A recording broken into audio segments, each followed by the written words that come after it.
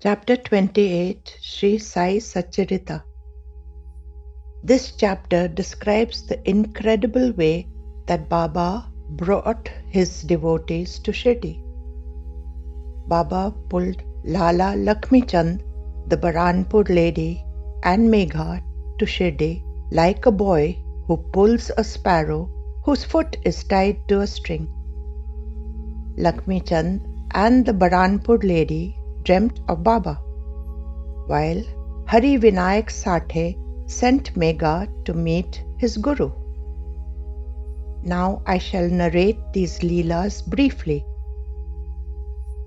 Lakhmichand dreamt of a saintly person, and a few days later he attended a Kirtan by Das Ganu in Dattatreya Bijur's house and became totally devoted to Baba.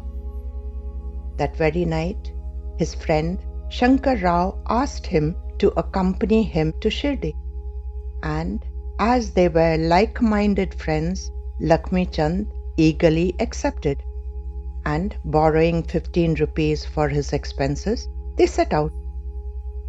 At Shirdi, he experienced Baba's compassion and all-pervasiveness. When Baba said, "And what was the necessity to borrow 15 rupees to make this pilgrimage?" Baba disapproves of his devotees borrowing money to do so. Next is the story of the Burhanpur lady. Unfortunately, her name is not mentioned. She dreamt that Baba came to take Bhiksha of Khichdi from her.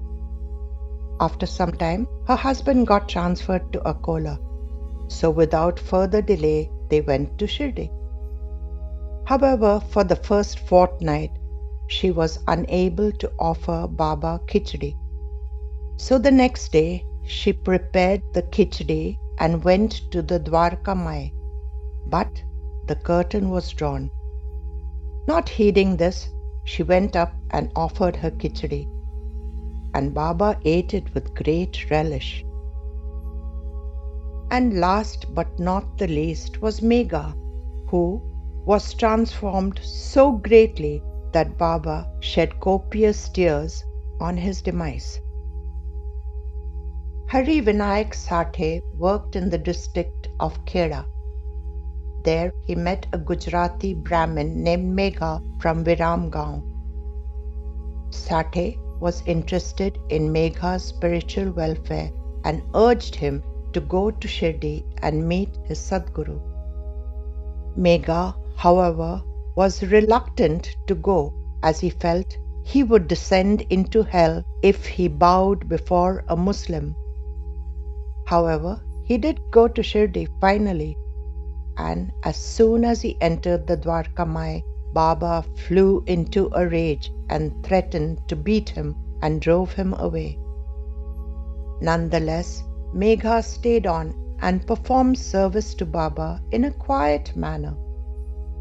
Then Megha left, but was back in Shirdi, and this time he had faith in Baba, whom he considered to be the living Shiva. He ceaselessly chanted the name Sai Shankar, Sai Shankar, Sai Shankar from the moment he woke till he went to sleep. He prayed to Lord Shankar with childlike innocence, and as Shankar was fond of bay leaves, he was determined to worship his Sai Shankar with Bilva Patra. As there were no Bilva Patra in and around Shirdi, he trudged 2 or 3 miles daily to procure them from the forests. Then he collected wild flowers that Baba loved, and after worshipping all the deities in the village, he came to the Dwarka Mai and performed ritualistic worship of Baba. Megha also performed the noon arti of Baba. This he did by standing on one foot. He held the arti platter in his right hand, and with the left hand he rang the gong of the bell. Baba evidently liked the way he performed Aarti and would delay the Aarti if he was late in coming. On Makar Sankranti, Megha was keen to give Sai Shankar a bath with the holy water of the Godavari. He pestered Baba to allow him to do so, and finally Baba said yes.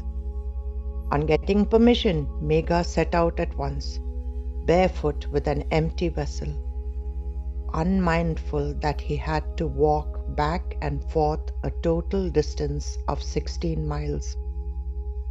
In those days, the road to Kopargaon was a treacherous one. The road was an uneven dirt road full of holes and pits. It was lined by dense trees where dacoits hid and waylaid the unsuspecting travelers. Megha, however, was not bothered by these thoughts, as his heart was filled with devotion and joy. Then he asked Baba to be seated so that he could bathe him. Baba tried his level best to dissuade him, but Megha was determined. Finally, Baba said, "Megha, the head is the most important part, so just pour water on my head." However, Megha, in his zeal, poured the entire pot all over Baba. Megha was then astounded to see that only Baba's head was wet and the rest of his body was dry. On one occasion, Baba gave Megha Sakshatkar and said, "Megha, draw a trident." And a few days later, a Ramdasi presented Baba with a pindi, which Baba presented to Megha. Thus Baba blessed him and also strengthened his faith in his Ishta Devta, Lord Shiva. Upon Megha's demise in 1912, this Shivling was housed in the Gurustan. Having narrated this incredible story, I will take the opportunity to narrate some Leelas. Leela number 1. Govind Chandorkar was Nana Sahib Chandorkar's father. He, like his son, was a deputy officer and lived in a house in Kalyan. Once it so happened that there were some misunderstanding between him and the local Muslims. Upset with this, he told his family members not to associate with any Muslims. His word was the law in the home. So the family distanced themselves from their Muslim friends and neighbors. At that time, Nana was away on tour. When he returned, the family warned him about the turn of events and informed him of his father's decision. This made Nana quite uncomfortable, as he knew that his father thought that his guru, Sai Baba, was a Muslim. He racked his brains as to how to convince his father that Baba was neither Hindu nor Muslim, but far above that. He was uncertain of his father's response, and he felt that he would rather die than to forsake Baba. Nonetheless, he told his father that he would like to discuss something with him. He couldn't believe his ears when his father said, "My guru is Sakharam Maharaj, but he is not your guru, and Sai Baba is. So, even if Sai Baba is a Muslim, he is still your guru, and you may most certainly continue to worship him. There is no objection from me on this." Nana gratefully thanked his father. He was overjoyed and amazed at the way Baba gripped his father's orthodox mind and changed it for the better, just as he did with Megha. What was it that his guru could not do? Time and again, Baba had changed people's minds, nay, their whole life. Baba roared at Megha, "You are a high-class Brahmin, and I'm the meanest of mean, a Yavana, you will be polluted, so go back this very moment. This was a show of Baba's Rudra Roop. Baba was waiting to develop Megha spiritually. This he did by working on him mentally and showing him Leela after Leela. Megha, on the other hand, was changed for life. He saw Shiva in the place of Baba every time he did the Aarti. This Leela is taken from Ambrosia in Shirdi, written by Ramalinga Swami. Leela number 2. He desperately prayed to Baba for help. There was a devotee who was a clerk in the customs office. Unfortunately, his name is not mentioned. One day, a bundle of custom bills were checked and verified by the officer and given to him. He was sure that he had kept them safely in the drawer of his desk. Knowing that the officer would recall them later, he wanted to keep them ready on the desk. But to his utter dismay, they were not to be found. He made a thorough search, but could not trace them. He feared a reprimand, or worse still, the loss of his job. So he prayed to Baba. That day passed without the officer asking for the bills. The next day, rather scared, he went to the office and found the bills neatly placed on the table. He racked his brains as to who could have done this, as he was the last person to leave and the first person to enter the office. He remembered locking the office in the evening before leaving and opening it in the morning. Who but Baba could have entered the closed office and done this? Baba says to Megha, "No door is necessary for my entry. I have neither shape nor size.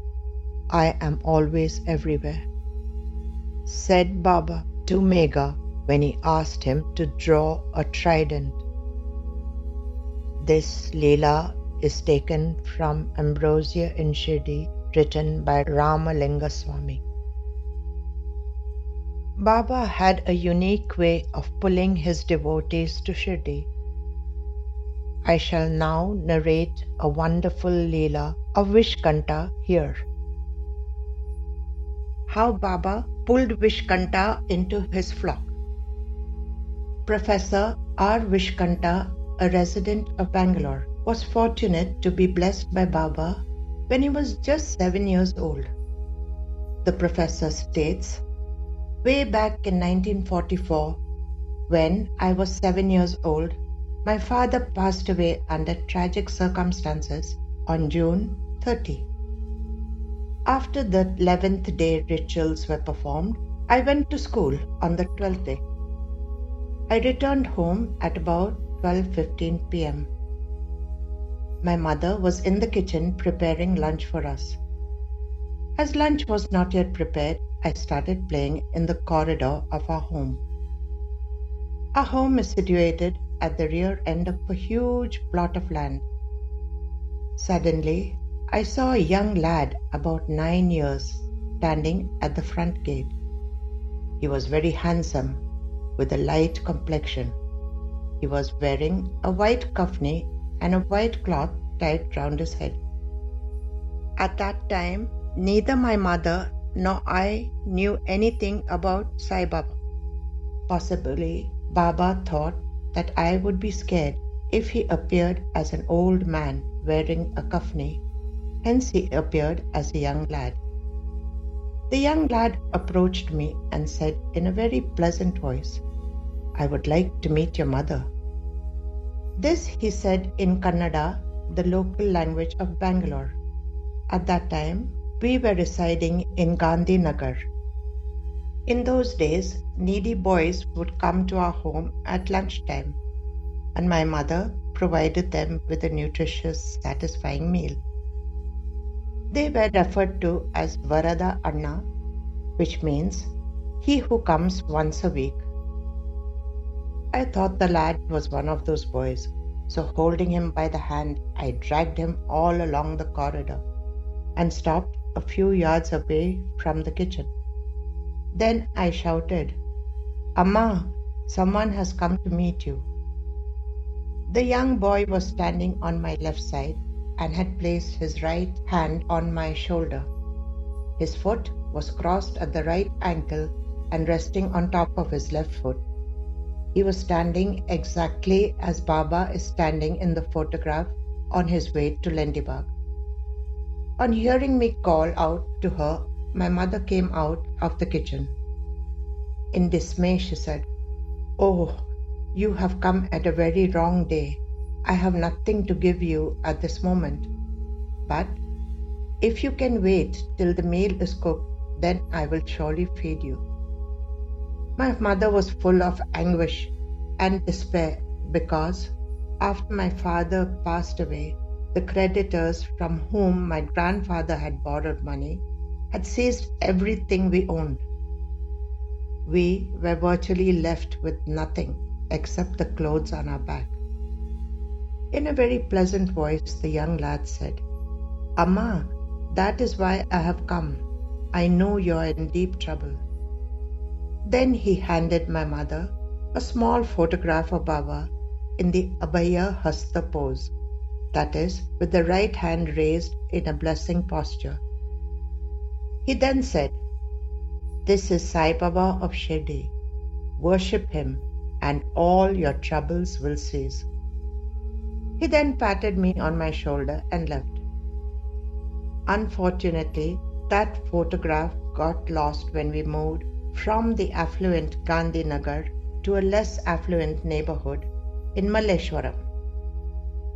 In reality, without our knowledge, Baba had drawn us close to him as we had moved to our new home that was very close to a Baba temple.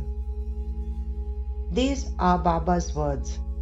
"My man, even if he is in another country or thousands of miles away, I shall bring him to me by tying a rope on his legs."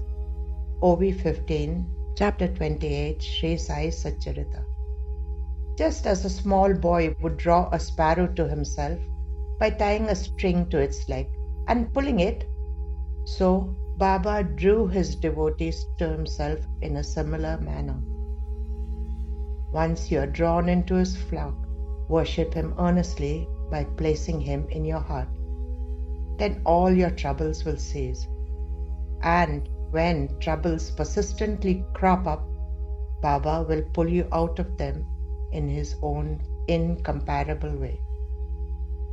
This Leela is narrated by Professor R. Vishkanta in 2015. And this concludes the commentary on the chapter. Om Sai Ram.